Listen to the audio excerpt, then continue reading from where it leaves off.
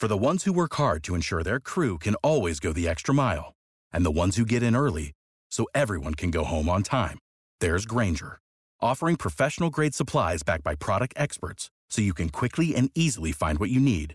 Plus, you can count on access to a committed team ready to go the extra mile for you. Call, click Grainger.com, or just stop by. Grainger, for the ones who get it done.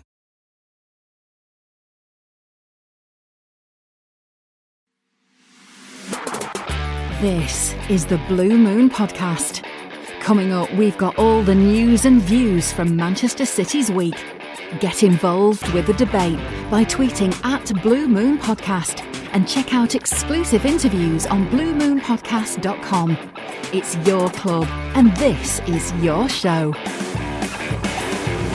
Just when you thought you'd had enough heartbreak with a last-minute winner disallowed by the video assistant referee against Spurs, fate conspires to do it all again just 4 months later. An exit from the Champions League and 2 extra Premier League points snatched away by VAR. Oh, football gods, how you spoil us so. When you finish banging your head against a brick wall in frustration, settle down and thrash out all of your annoyances with this week's Blue Moon Podcast. On today's show, we're discussing the use of the video assistant in Saturday's 2-2 draw with Tottenham. Is it the technology that's the problem, or are the laws of the game no longer fit for purpose? We'll try to get to the bottom of it all for you. Also on this week's show, we'll be previewing Sunday's trip to Bournemouth and catching up with former City striker Darren Huckerby, who lifts the lid on his time at Main Road. So strap in and brace yourself to get all wound up again by this week's controversy. I'm your host, David Mooney, and with me in the studio are 2 City fans in the shape of Helen Powell. Hello. And Nicola Unsworth. Hello. How are you both doing? Fantastic. Just about recovered. That's a lie, isn't it? I was going to say, if you're anything like me, like I said on the show last season when the Spurs thing happened, I said it was Richard and Paul, and I said to them, what did you do to recover? I'll be honest, I punched a coffee table. When I was in the stadium, I couldn't do that. So I kicked the seat in front of me. Nice. Because I'm a big baby. I was just in disbelief, really. Just couldn't believe what had happened. And the more you read about it, the more you hear about it all week, it just... Yeah, it doesn't get much better. Well, let's calm down and we'll go through it all bit by bit now, shall we? So to start with, 2 points dropped already this season, but it's not really the fact that points have been dropped, is it, Nick? It's the manner of how they were dropped in the end. It's just the fashion of how they were dropped. VAR again. I am not a fan of it at all. I don't know if it's because it's change or I just don't like how it's been applied. I don't necessarily think it fits the rules of the game. I think there's a lot of like a kind of a testing period where we've got to make it all work together, and it's just unfortunate that we're kind of realising that maybe the handball/armball rule and VAR, I don't know. Well, they're saying the testing period is going to be 10 years. In 10 years' time... Fun on a button. 10 years' time, live football's not going to be what it is now. That whole match day experience is going to be completely different and be full of different people there than there are now. I will be 43 years old and very angry. Don't say that. In terms of the game itself, do you feel... Had you come to terms with a 2-2 draw before that goal was disallowed? And what I mean by that, were you more angry for the fact that they drew it the way they did, rather than if they just meandered to a finish of a 2-2 draw? Oh yeah, it's that. There's no feeling of that euphoria that you get for a last-minute winner. That's unmatched in any aspect of life, in my opinion. And to have that and to have it taken away again, have to wait those nearly 2 minutes, felt like a lifetime. It's just, you walk away feeling angry. You know, genuinely would have been less upset if we'd lost. I mean, when you put it like that, yeah, it doesn't make sense to me. It doesn't make sense how you can have that roller coaster of emotions just because of like a last minute disallowed goal. It's not the same as the linesman just stood there with his flag up, because you kind of react to that immediately. It's sadness as well, because it's the game we love and it's changing, and the way we experience that game is going to be changing, and it's that just overall, I think, anger and then just sadness, really. Well, Nick, I'm a firm believer of looking on the bright side. Don't look at me like that, it's true. Just giving him the death stare. If you're going to drop points, now is the best time to do it. You know, there's 36 games left to make up those 2 points that you've dropped. So it's not like it's not the end of the world. No, it's not the end of the world, and it's better dropping the points now than, you know, two games from the end of the season. It's not that it's the right time to do it, but it's better that we've done it now. It's just the manner which it happened. And if there's a team that proved that they can put a run of results together over the last 2 years, it's City. I think so. I think we've kind of proven that we can do that. Right, well, we're going to take a little bit of a change to the normal format, because we said on last week's podcast that we didn't want the VAR discussion to overtake the talking points around how good City have been in their win over West Ham. While I was sitting there watching the match with Spurs, I was again planning to do the same, but that was when Pep Guardiola's side were leading 2-1. By full time, it was obvious what the biggest talking point was. We'll get to the City performance and what they could have done better to win that game shortly, but first, I've been taking a look at the VAR decisions and the mood around them after just 2 matches this season.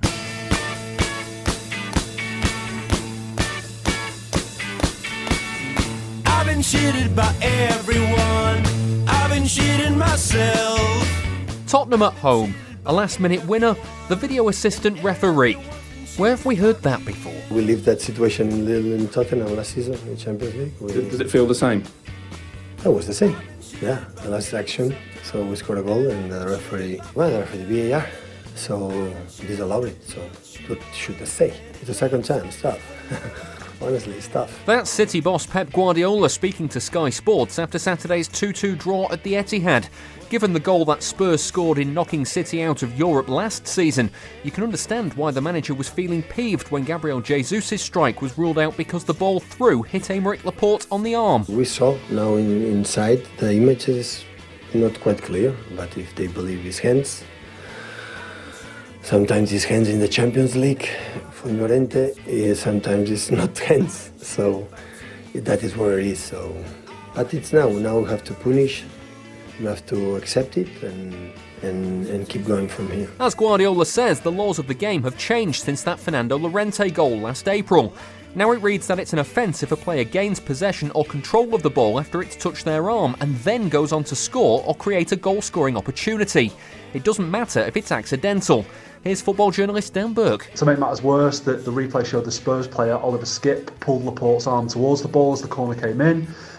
It looked like it probably hit his hand too on the way through to Jesus. So, there's a lot of reasonable doubt there that I think the referee could have applied a bit of common sense if he was able to.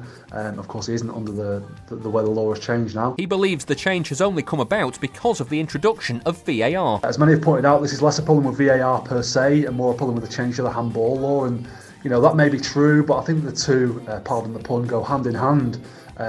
These fractional offsides we've seen a lot of. It's VAR that's helping to enforce these really pedantic and stupid laws. I think something's got to be done about it. The ball definitely brushed Laporte's hand. It changed its course on the way through to Jesus. It's difficult to understand what he could have possibly done to avoid that, though. The question is, though, with the way that the law is now written, was it applied correctly by the video referee on Saturday? The idea was to make sure that players couldn't score with their arms simply because it was accidental. But the new regulations seem to take things too far the other way. What's more, the new law actually states that a player must gain possession or control the ball with their arm in order to commit a foul, which suggests the law wasn't even applied correctly in this instance, which is obviously incredibly confusing and frustrating, not just for City fans, but for everybody. I've always been a pretty big advocate of VAR, but 2 games into the new season, I'm already fed up with it. It's not fair, I think you really mean, I think you really mean, I think you really mean. Dan's feelings are not uncommon.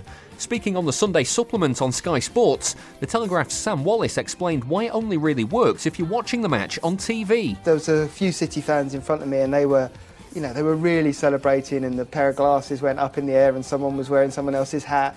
And then there's that moment where it all stops.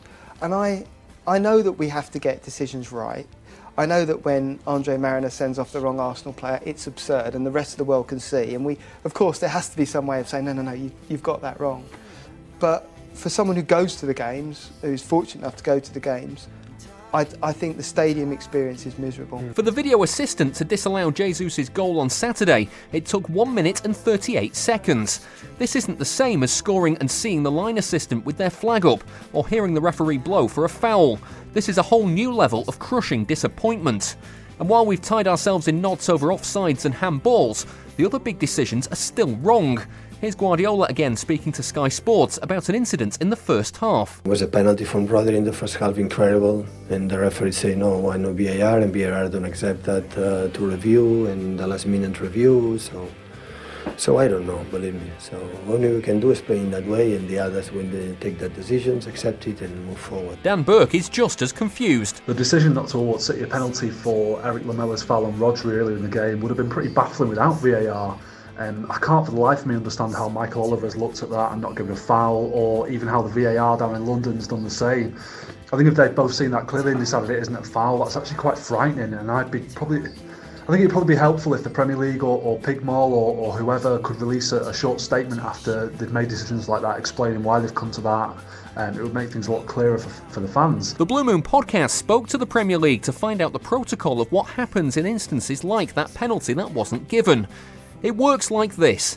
There is no referral. Michael Oliver will have been in constant contact with the VAR team, and after the Rodri and Lamella incident, he would have been asked by the video assistants what he'd seen. The video referee will only then recommend a change if what the on-field referee describes is different to what they can see on the replay. They don't want to re-referee matches, so unless there's a discrepancy, they won't advise a change. To cut a long story short, Michael Oliver saw the tangle and decided it wasn't a foul. I think there's still an argument to be made that the technology could improve the game by correcting, some of the really obvious mistakes. Lamella's foul on Rodri in this game, for example. The way it's being used to penalise these marginal offsides and phantom handballs, it's just really not in the spirit of the game. And I feel like you have to be on the receiving end of one of these decisions before you're really going to understand how crap it feels. There's lots of people out there at the moment who are basically saying, the rules are the rules and this is what we wanted, we've just got to stick with it now. But I think everyone loses out in the long run because of this, and sooner or later they're going to have to make some changes because people are going to be turning away from football in the droves if they're not careful. I think it's really that serious. It could be very easy to brush off what City fans have complained about since Saturday as sour grapes. To be honest, I wouldn't expect anything less. It might be an overreaction, but there are some on social media who say this will be their final season as a match-going supporter if this is how VAR is going to be used. Sour grapes or not, it certainly has problems. It feels like in solving some issues with the game, all VAR has done is create entirely new issues. After just 2 games, it's hard to believe that video technology isn't going to dominate the talking points of this whole season. The system's a mess, it's come unstuck. Everybody is out of luck. We'll tear down the walls. Hi, this is Gary Cook, and you're listening to the Blue Moon Podcast. For a pledge of $2 a month, you can hear our weekly bonus show on a wide range of City topics. There's more details on patreon.com/Blue Moon Podcast. So a look there at the video decisions from Saturday. We'll start with the disallowed goal because that was the biggest talking point in the game. So Helen, like in terms of what the problem is, what is it? Is it the fact that we have this video technology now, or is the law now too strict on handball? It's the handball law, and it's the way VAR is implemented, secondly, but also the handball law itself. Taking away the intent is a massive factor. I mean, Laporte didn't mean to do what he did. I'm not even convinced he knew he did it. I don't think he knew he did it, and it could have easily just been the defender. No one knew what he did. From what I can see, it didn't really change the trajectory of the ball, and more importantly, it made no difference. He still had to square up, make a turn, and then score. It wasn't a direct impact of what had happened. Well, Nick, you can kind of see why the law has been changed because, again, you don't want like the Llorente situation from Spurs last season, where you can kind of control the ball with your arm and then knock it over the line and score a goal like that. So you don't want that to happen. But it now feels like we've gone too far the other way. Well, if you look at the two situations, this is what annoys me, and I know the law's changed, but last season Llorente's goal was fine because it came off his arm. Then this season it's deflected off Laporte's arm.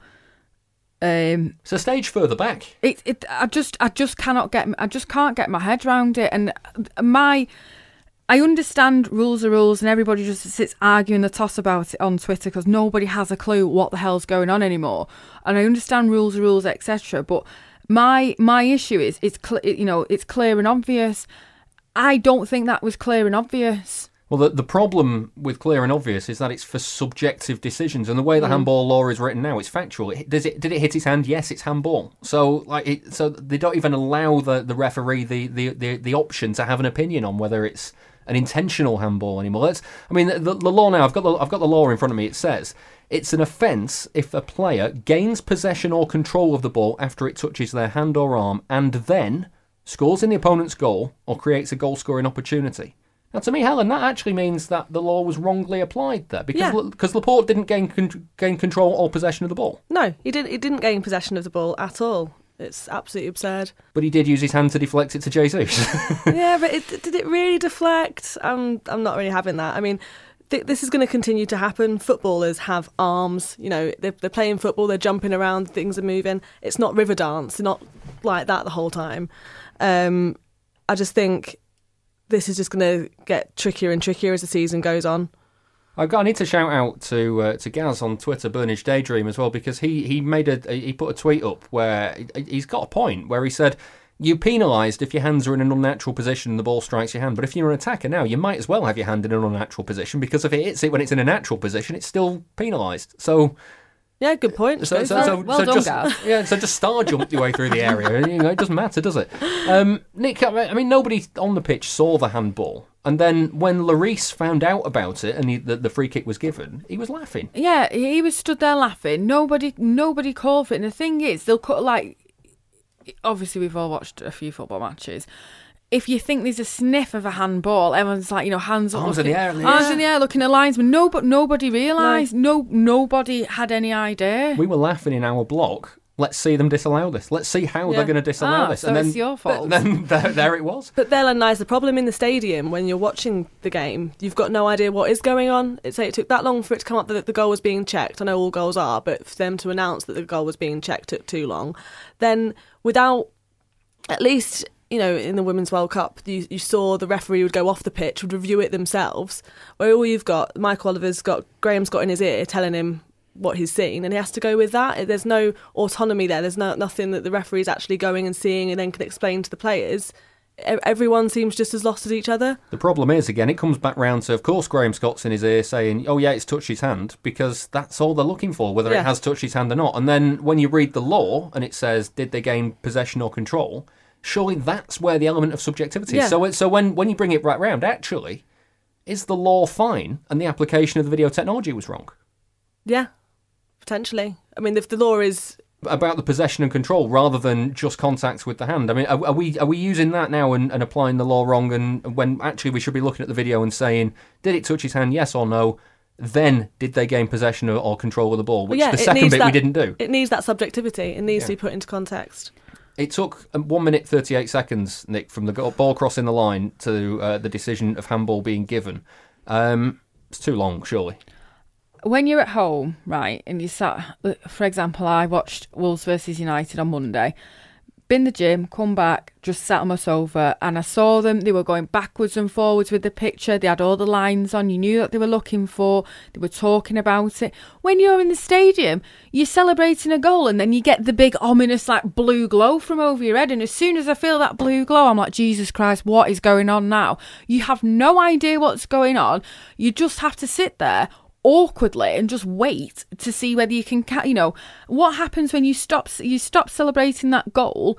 Do you just stand around and then, oh, all right, they've allowed it, nice little clap, and we all sit down? It's just, I think it's taking a bit of that passion and intensity out of the game, because you just sat waiting around for a couple of minutes. Will you ever celebrate a goal the same way in the stadium, just in case? I don't think it'll stop me, but I've been through that heartbreak with Spurs twice now. Twice. Everyone else has. It's not just me. I know it's not just a personal thing. It's not personal against me, but I'm gonna get into the point of thinking now, we've scored, nice one, but we have to wait now. So do we have to sit and wait till we get the voice from... me and Helen were talking yesterday, and I ended up going off on one saying I thought it was all a conspiracy theory, and there's actually no one there, and it's all made up. I know it's real. Please don't judge me. It was just being a bit weird. Yeah, it sounds odd when you say, well, the referee's hearing voices. That's that's what's going on. So I mean, just in terms of the handball then itself. If the law was brought in to stop hands being involved in goals, then surely it can only apply to the player who scores the goal. I agree. Yeah, I think it should only apply to. I don't know. If it had hit Jesus on the arm, bounced down, he'd taken a couple of touches and banged it in the bottom corner, we'd all sit here and say, to be honest with you, yeah, all right, I understand that. It's handball. I'm not going to go to the extent of other people and drawing diagrams and equations and stuff, but I just think it's like it's almost just taking common sense and, like you say, you know, the subjectivity out of it. But then at the same time, I'm complaining that it's taking too long. But then if we take into account what he's hit his arm, but he might not have done this, and actually, because me and Helen were talking about this for a while last night. So if it was me and Helen doing VAR, football matches would take days. But it's striking that balance to maintaining the flow of the game, but making sure decisions are correct. But I don't really know how to express how I feel about that handball law without swearing, but I just think I'm not very impressed by it at all. Helen, Jesus needed 2 touches after the handball to score. Exactly. It wasn't direct. It wasn't a direct pass. It wasn't a cross. It was a minor deflection, if anything. He had to take the ball, say, come out, turn, then slot it in. It wasn't direct. It didn't go. It's not as though it came No. off Laporte's It arm, did went not straight create- to his feet, and then he could hit it in. He was like, he had to take a couple of touches to control the ball before he could actually take the shot. So the question is the ball landing at the feet of a striker inside the box when he's got 2 or 3 players to get the ball around? Is that a goal-scoring opportunity? Did that flick off the arm, whether or not it changed the course of the ball, did it create a goal-scoring opportunity, or did it just give possession to Jesus? It gave possession. He created the opportunity himself. So in terms of the law, it says if the player who handles it gains possession, that's a breach of the law, or if the player gains control of the ball that handled it, and Laporte did neither of those two. So as the law stands, should it have stood? Yes, definitely. Okay, so then let's move on to the other VAR controversy from that game. Even if we sit here now and we say, okay, fair's fair, the handball has been consistent with everything that's been given this season. It was consistent with the Wolves-Leicester game, for instance. Why wasn't VAR consulted over a possible penalty? How can Michael Oliver not penalise Eric Lamela for wrestling Rodri to the floor? Well, you say wrestling, may as well have given him a stunner. It was absolutely ridiculous. His arms were all over him and brought him right down. Again, and I know I keep saying this, clear and obvious, how is a man who is 6'3" tall, because I googled how tall he was this morning, how is a 6'3" tall man getting wrestled to the floor? Not clear and obvious. Does this go back to whether the referee saw the incident at the time, whether he was looking, whether he wasn't looking? But I just can't get my head around the whole thing. It was clear and obvious because he literally did get thrown on the floor by Lamela. Now, this one is a subjective call, so it is subject to the clear and obvious test. This is what Neil Swarbrick had to say, the head of the VAR implementation and the former Premier League referee. He was speaking on BBC Radio 5 Live. He was talking specifically about this incident. The referee will look at the situation, explain over the comms why he's given that decision. The VAR will look at the replays, and if it's confirmed what the referee said, then he'll just leave it alone. The arm was round the top of the body, yet Rodri fell forward. He didn't fall backwards as if he was pulled, he fell forward. So he's felt some contact. Can he win the header? No, he can't. I've gone down looking for the penalty. That's how the referee read the incident, and the VAR looked at the replays, and what Michael said to the VAR was exactly that, and it was check complete. It was left alone for the referee to make the decision on the field of play. You're listening to the Blue Moon Podcast. So that was Neil Swarbrick speaking to BBC 5 Live about that incident. Helen, what's your immediate reaction when you hear him say that? Well, in that case, it would have been better if Oliver hadn't seen the incident at all. In that case, VAR could have actually stepped in and done its job properly. I think the fact that he thinks he was pulled backwards but fell forwards, you can see they were running together in the same direction. That's sort of gravity in a way. If he's being pulled at, he goes down. Whether it's forwards or backwards, he still went down.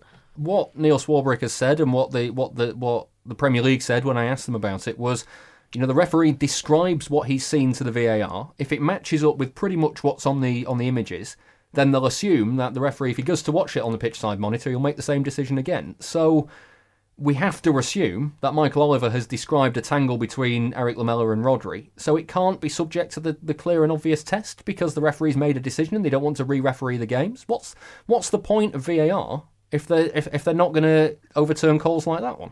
I thought when VAR was brought in, it was specifically for I thought it was for incidences like that. So when you think, was that a penalty, was it not? And,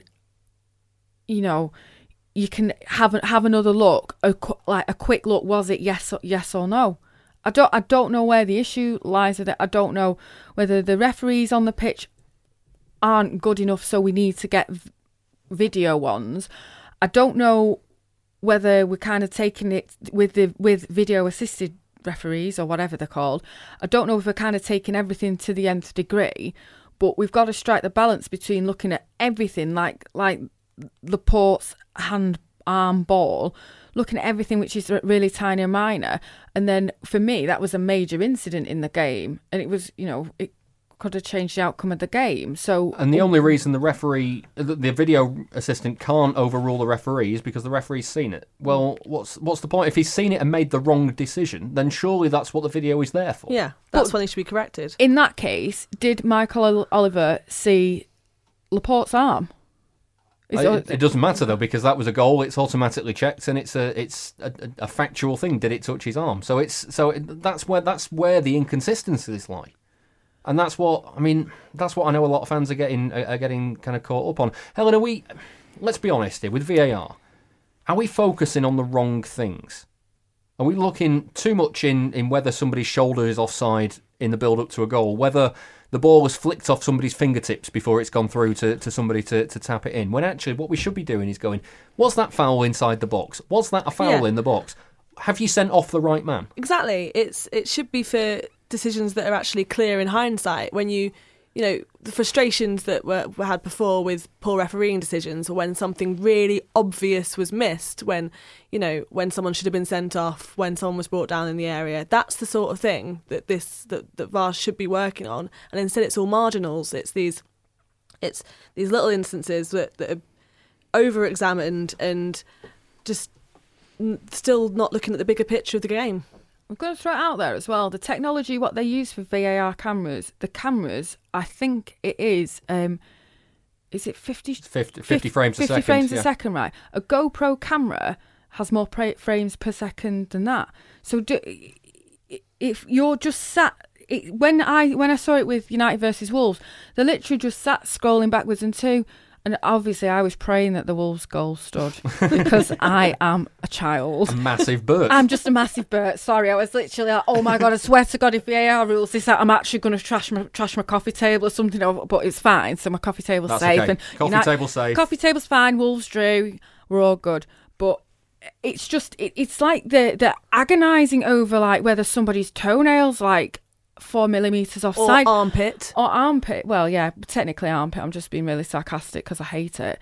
But it feels like they're using VAR to agonise over tiny, tiny, tiny little decisions rather than the big stuff. And I thought it was more kind of general stuff like, all the stuff what Helen listed before. That's what I thought it was going to be used for, not to see whether somebody's armpit's a millimetre offside. I just think it's splitting hairs. Do you trust that by the end of the season we'll feel like VAR has evened out those close calls over the course of the season, or do you feel like we're like, without wanting to do it, we're going to be sitting here every week talking about why we don't like it? David, you can see my face right now, and it's not a happy not face. I'm really just got my face absolutely screwed up. I don't know.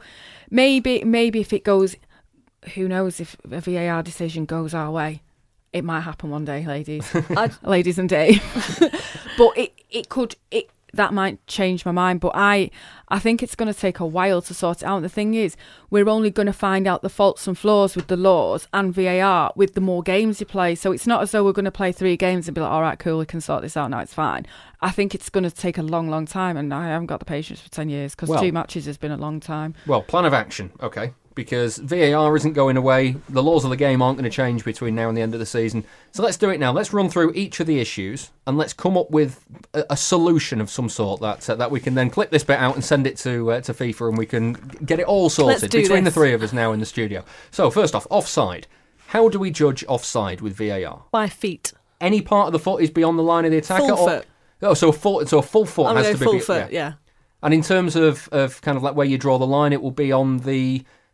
part of the defender's foot that's closest to their own goal, and then the attacker has to be, all of his foot has to be beyond that. Yeah. That's intentional by then. You can say that they've gained an advantage by that point. They've gained an advantage, yeah. Okay, so Nick, handball. Like, how do we stop handballs being involved in goals, but we prevent the nonsense that we had on Saturday? The player who scores, if they score with their hand or their arm, I think that's the point where we assess it then, not if it's hit somebody's hand then going to the striker or whoever's about to score. So only the player that scores the goal? Yeah. Okay, simple as that. Penalties then, Helen. If the governing body doesn't want to re-referee matches, how do you overturn wrong penalty calls if the referee on the pitch isn't going to give them? Pitch side monitors, surely. If there's any kind of dispute, if there's anyone, people call for penalties. You don't see, much like the confusion on Saturday, was you never see someone go down the area or a bad foul and people go, oh, that's fine, carry on the pitch. There's always a shout for a penalty, if not from players and definitely from the fans, but we like trying our luck anyway. So I think at the minute there's any sort of debate, if someone goes down, if you're not sure if it was a dive, if they were brought down, then you go to a pitch side monitor and have a proper look yourself. Because in terms of let's clear up the pitch side monitor thing though, because we don't want the game to be taking forever. Like you said before, if you two were doing it, it'd take 3 days because you'd be watching the thing over and over again. Watch this bit. Yeah.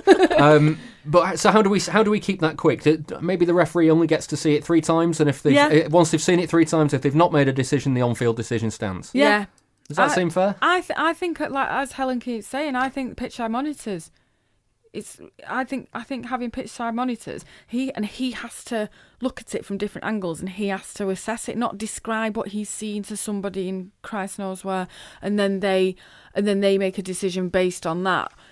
I do think pitch side monitors would. So instead of the video referee overturning a call, the referee has to overturn it himself, so that you keep the decision with him. Why do we have to have, we've got referees, linesmen, fourth official, Champions League, then you've got them 2 geezers who stand behind the goals with the sticks. We've got VAR.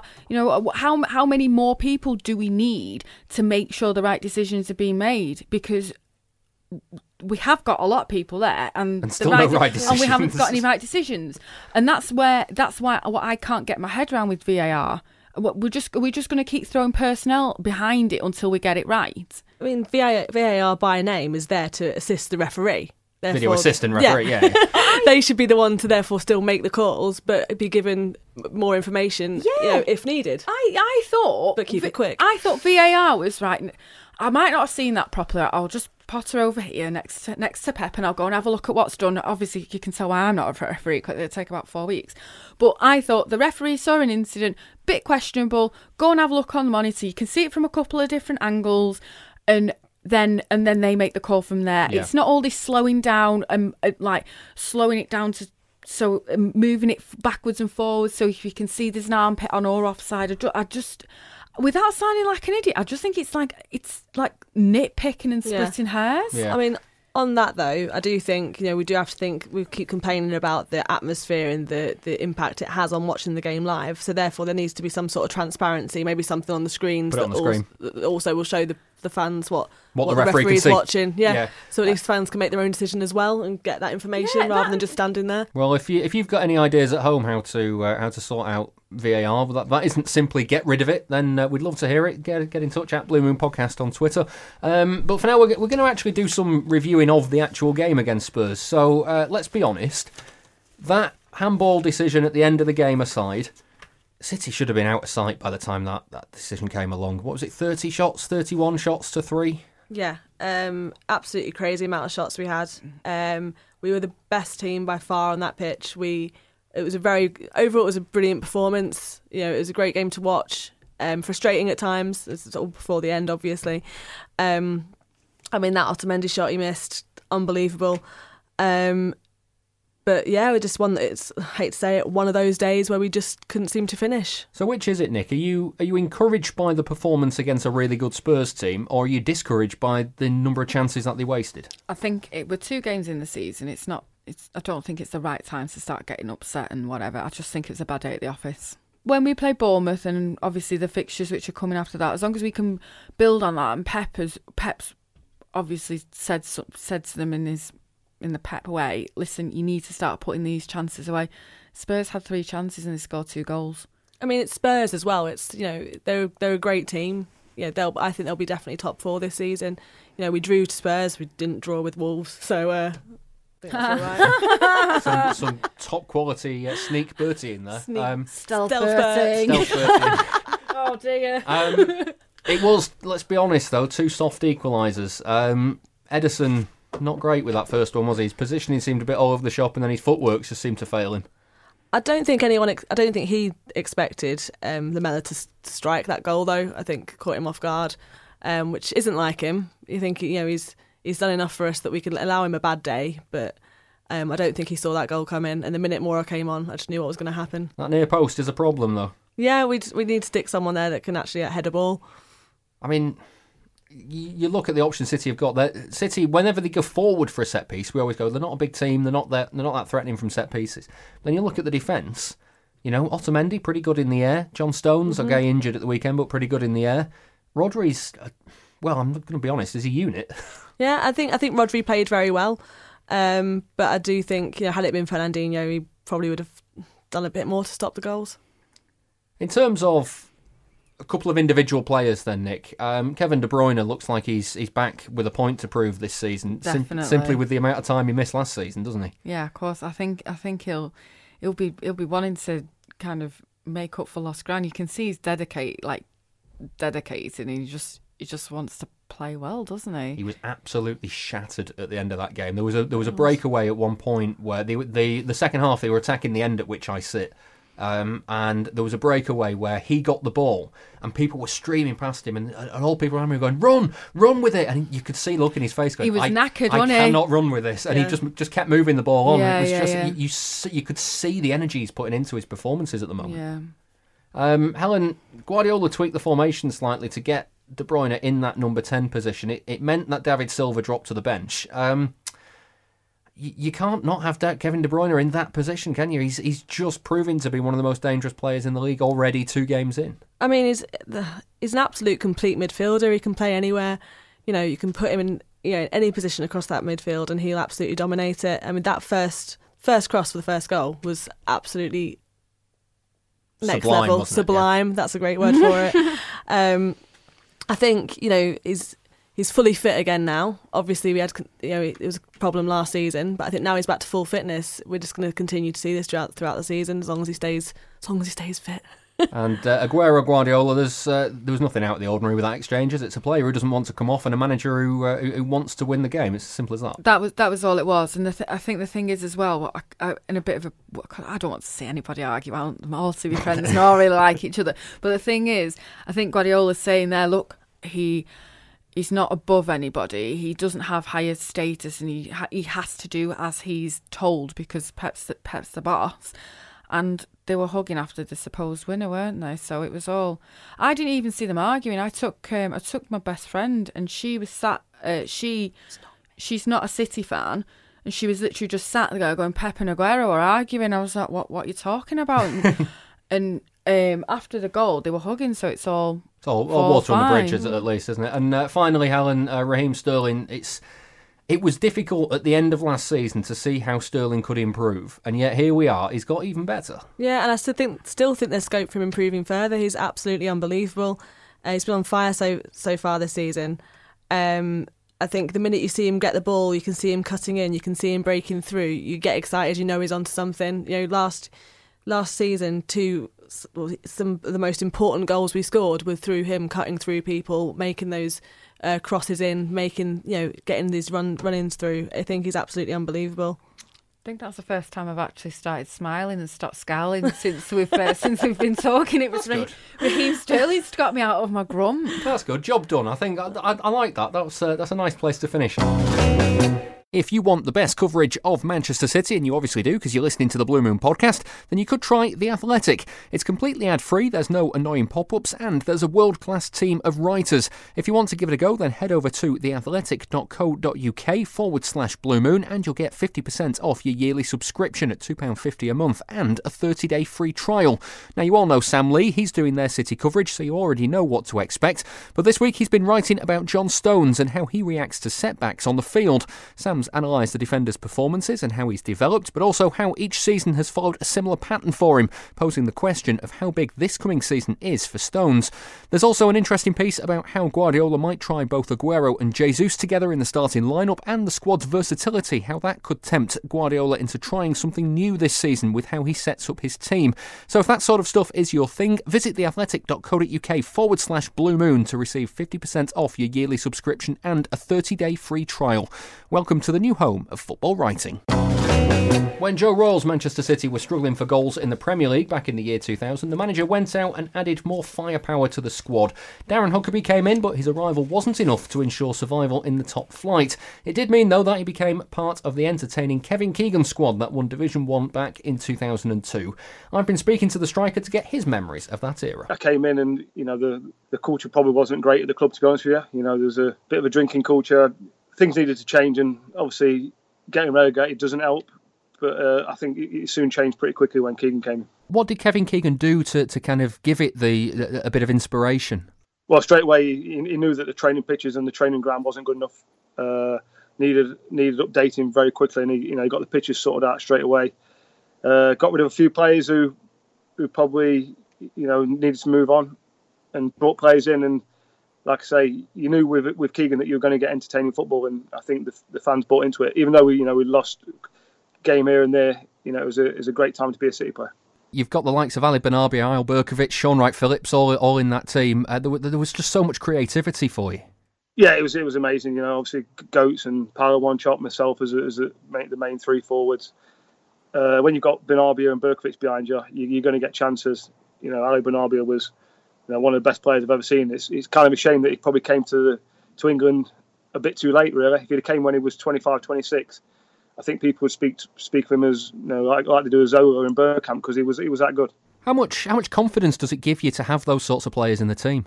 Well, when he first turned up on his first training session, I thought we bought like a taxi driver, because he was a little slightly overweight, a little fella, and you're thinking, what's going on here? And then you see him play. I think his first game was at Birmingham at home, I think, and literally I think he got a standing ovation. He probably only trained once just before that, but what a player, what vision. Fans and players appreciate players like Ali Benarbia, and I think the City fans were lucky to see a little glimpse of how good he was. I think it'd been nice to see him 5 or 6 years before that, but what a player. That Division 1 title winning team, it was. Still, a lot of City fans will look back at that time as one of their favourite eras, because it was, City had just had the 90s which hadn't been kind to them at all, and then just to kind of come out of that with such entertaining football. What was it like to be part of that kind of revolution? Even now, looking back, it sounds a bit drastic, but without that league win and getting back to the Premier League, I don't know if we'd have this juggernaut that's Man City now. I think it was vitally important that they got back up straight away before they went to the new stadium, and they've just, it's snowballed since from there, really. But I think it's, a real important part of Man City's history. I'm really proud to be a part of a little part of that, hopefully snowballed into this absolute juggernaut. And you got a fair few hat-tricks in that season, if I remember rightly, one of which was on the day that City won the title. Yeah, it's, like I say, with the players we had, and the confidence we had coming towards the end of that season, teams were coming and just hoping not to get battered. We had, we was on fire really, and I was just finishing off good moves for from balls from Berkovic and Benarbia and Wright-Phillips, and it was a pleasure to play with the likes of Sean Goater and people like that. Over my career, I've been lucky to play with some really great players, and it's a massive part of my career that I look back on and thinking, it's as good as it can get. And such a contrast, I suppose, from the first kind of 6 months of your time at City. You must go into games, just feeling like I can go on the pitch and just play, and I'll probably score, and it'll be a really kind of easy thing to do. Yeah, it's difficult. But when I first got to City, I think 5 or 6 games in, I had a little tear in my cartilage. So I was always fighting it for that first season, to be honest with you. And near the end of the season, I missed probably the last 4 or 5 games because I had an operation on my knee. So it was nice to get back and be part of something where people remember. Because I think people do remember, sides that win things, and just to be part of that and be part of, this history of this great club. It's great when things like that happen, because it don't happen very often in a career. And there was that FA Cup tie at Ipswich where City had obviously the opportunity to show what they were doing on a national stage. It was on BBC One. Ipswich with a Premier League side, and it was just, there was a gulf in class on that day. Yeah, I think before that we had a game. We went away for 4 or 5 days before that. Stayed, I think, down Colchester way, and Keegan just got it through to us that let's show everybody what we're about, because we knew we were a good team. We knew we were a good team, but it's all right beating people 5 or 6 in the Championship, but we knew that if we played at our full potential, that we would destroy Ipswich, and that's what it was. It finished, I think, 4-1, didn't it? But it could have been 5-6. It was, we were a much better team than Ipswich. So, fair play to all the lads, because especially doing it live on TV as well, it's not easy. What was key that season, do you think, to getting the squad back together and into winning ways to be able to bounce back to the Premier League at the first attempt? I think it's all about good players and character. You bring in Stuart Pearce, even though he's 40 years old, his standards never drop. I think you bring in Bernardi, you've got Berkovic, who's a great player, Kevin Urlock, Chiato. We had players all over the place. Richard Dunn, who went on to he won 4 Player of the Years. You're only as good as your players, and we had some real good players, but we also had character and determination, because the Championship is one of the hardest leagues in the world, really, to get out of and to do well in. So, fair play to everybody that was there that season, because it's something that people remember for years. And of course, when City are back in the Premier League, there's John Macken's just come in, Nicholas Anelka's arrived. There's much more competition for places in the front kind of 3, front 2. And you went on to score the opening goal of that season. Yeah, I think it was a skanky header on it against Newcastle, but they all can't. We played very well that day. We could have beat them 4 or 5. So it was nice to be back in the Premier League and scoring goals. My only real disappointment was we brought players in, but between me and Goats, we scored probably 70 goals near enough that season, and I don't think we played a game together. Which, you can imagine nowadays, if your front 2 scores 70 goals going up and not kicking a ball in the same team together, you'd be a bit disappointed. But that's probably the only negative, really, that we all the hard work we put in the season before, we never really got a chance to kick on again. Hear all of our City interviews on our website, bluemoonpodcast.com. So if you'd like to hear an extended version of that interview, then it's available for all of our Patreon backers. Head over to patreon.com/Blue Moon Podcast. Now it's time to look ahead to this weekend's game. We've got a preview of the game against Bournemouth. And I'm delighted to say that we're joined from the Back of the Net podcast. We've got Jeff Hayward. Jeff, welcome to the programme. I'd like to start just by asking how Bournemouth are doing this season, because it seems like you've had actually quite a good start. Well, 4 points from 6. 4 points from 6 is pretty good. So we're quite happy. Most Bournemouth fans are pretty happy with that. Although I think we expected to beat Sheffield United and get the draw against Villa. We did it the other way around. So we're okay. Helen, when you see how City finished the game against Spurs, like it just kind of feels like this one.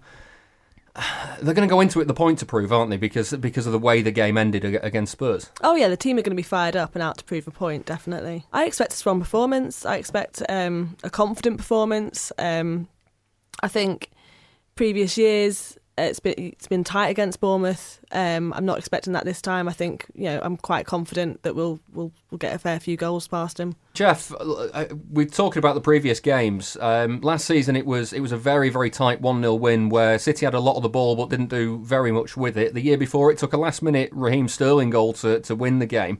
What is it, do you think, about Bournemouth that makes them so difficult for City to break down? I'm not sure that we make it especially difficult. If you look at the stats from last year, I think you had 30 shots, we had 0. So the fact you won 1-0, you should have beaten us much more comfortably. He parked the bus last year, 11 men behind the ball, and probably a strong chance he'll do that again, I think. Nick, in terms of City breaking teams down, there must be a little bit of a worry if Bournemouth do park the bus, given how many chances City had against Spurs and still only managed to score twice. Hopefully we can build on that. It was obviously quite disappointing we didn't win just due to the nature of the Spurs game, but we need to start finishing all those chances what we get. I think it was just a bit of a bad day at the office and we couldn't finish. I don't think it's a long-term problem we have, but we do need to start taking those chances. City's record, Helen, is pretty good. They've never, ever lost to Bournemouth. So that must give you some hope. Why are you saying that now? I say it every year, so... I don't like stats like that. It stacks against us a little bit. It's always ready to trip up. Won 6 of the last 7 visits to the Vitality Stadium. I mean, they've only made 7 visits there, so it is what it is. But the only one they drew was in 98, 99. I was there for that one. Oh, that was the iconic City season in the third tier. So it's one that a lot of fans remember back to. There were 2 red cards on that day as well.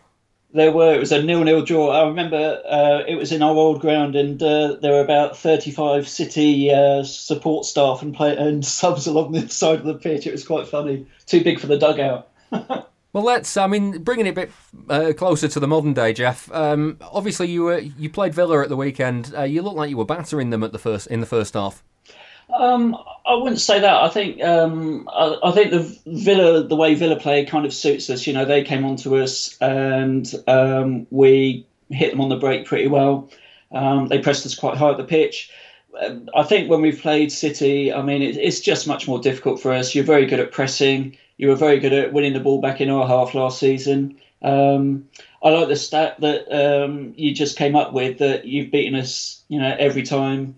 The last times you've been to the Vitality, you are the only top 6 side that we have yet to get a win against. So, who knows? I'm looking on the bright side, but I can't really see it happening. Well, I mean, in terms of games like this one, I was going to ask what you try and take from them, because if you're going into it assuming that it's kind of a nothing to lose game, does that give you a bit of leeway to kind of have a go or anything like that?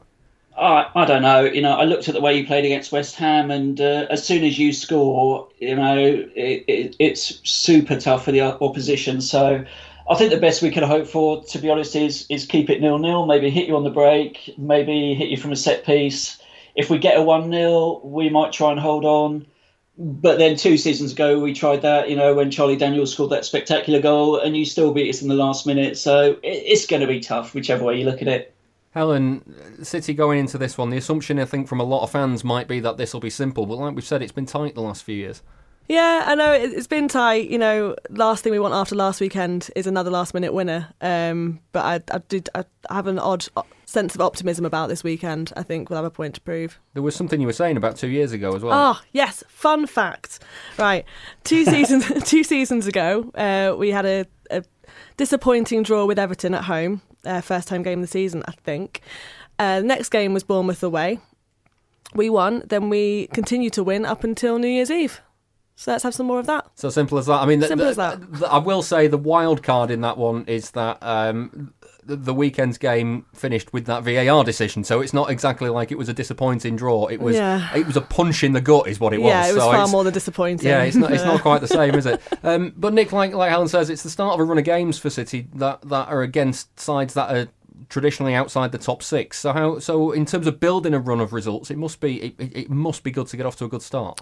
It is good that we've kind of got a run of teams which aren't in the top 6. However, what does worry me sometimes is a bit of complacency, like, it's only such and such a team, it's only them, and we won't approach it the way we'd approach playing Tottenham, Arsenal, the rest of the top 6.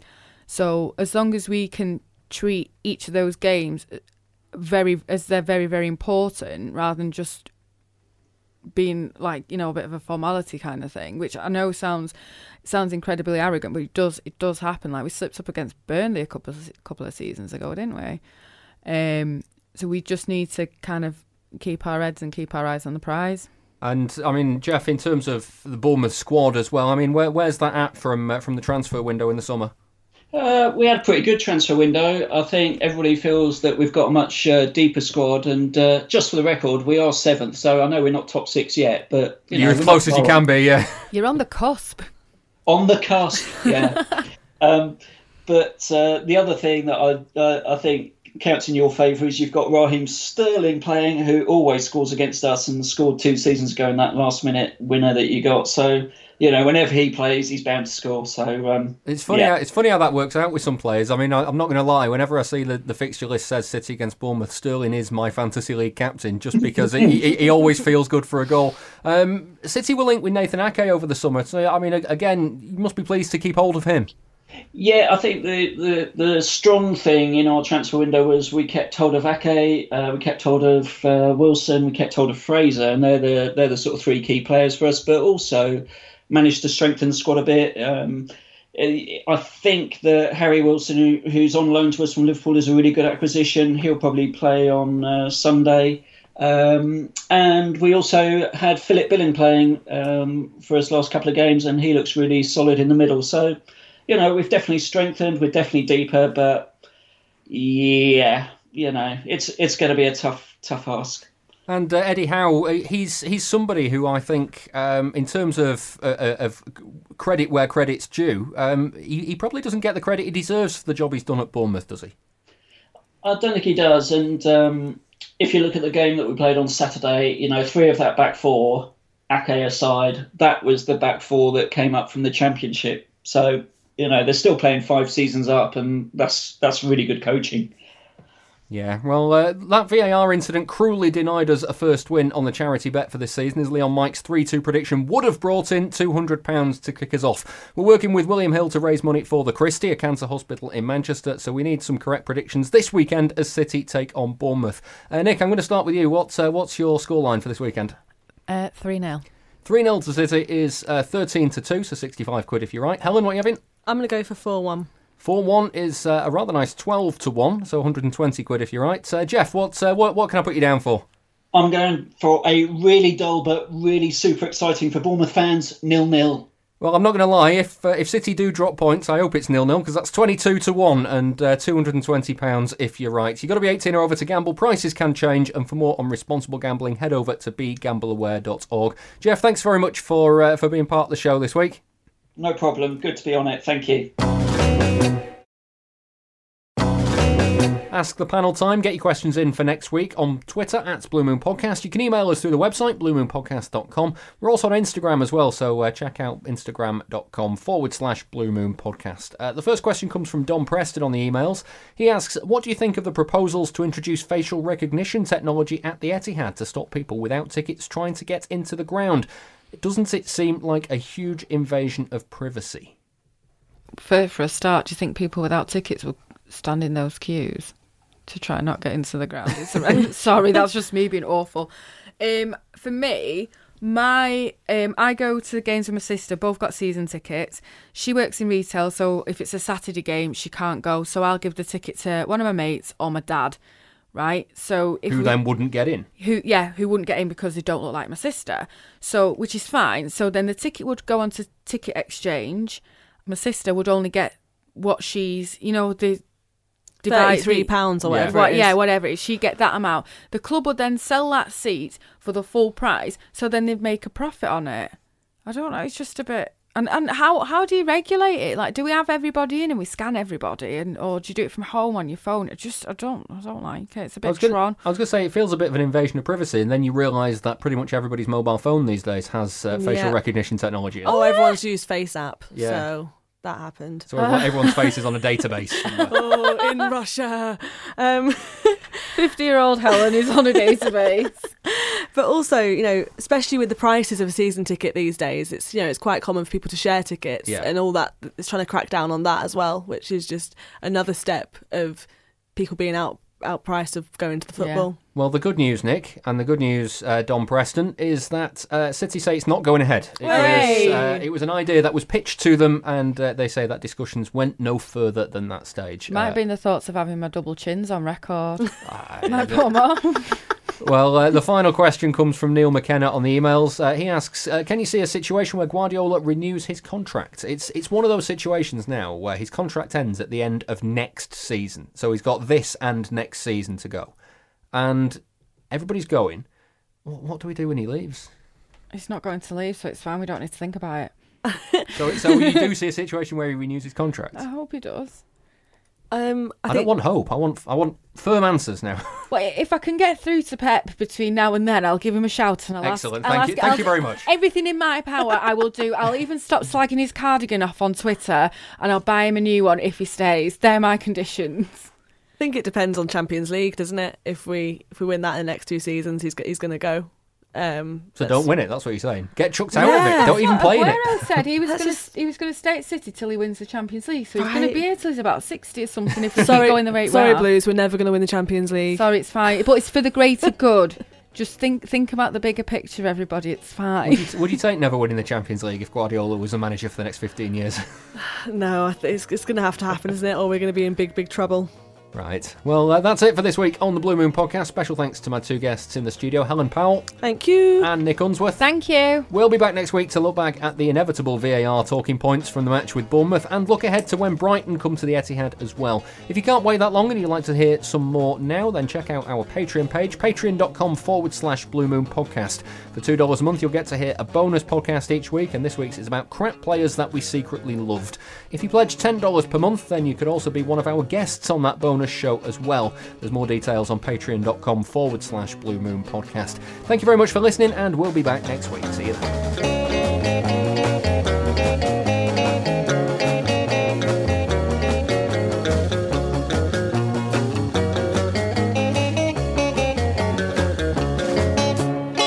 That was the Blue Moon Podcast. Please support the show. Patreon.com/Blue Moon Podcast.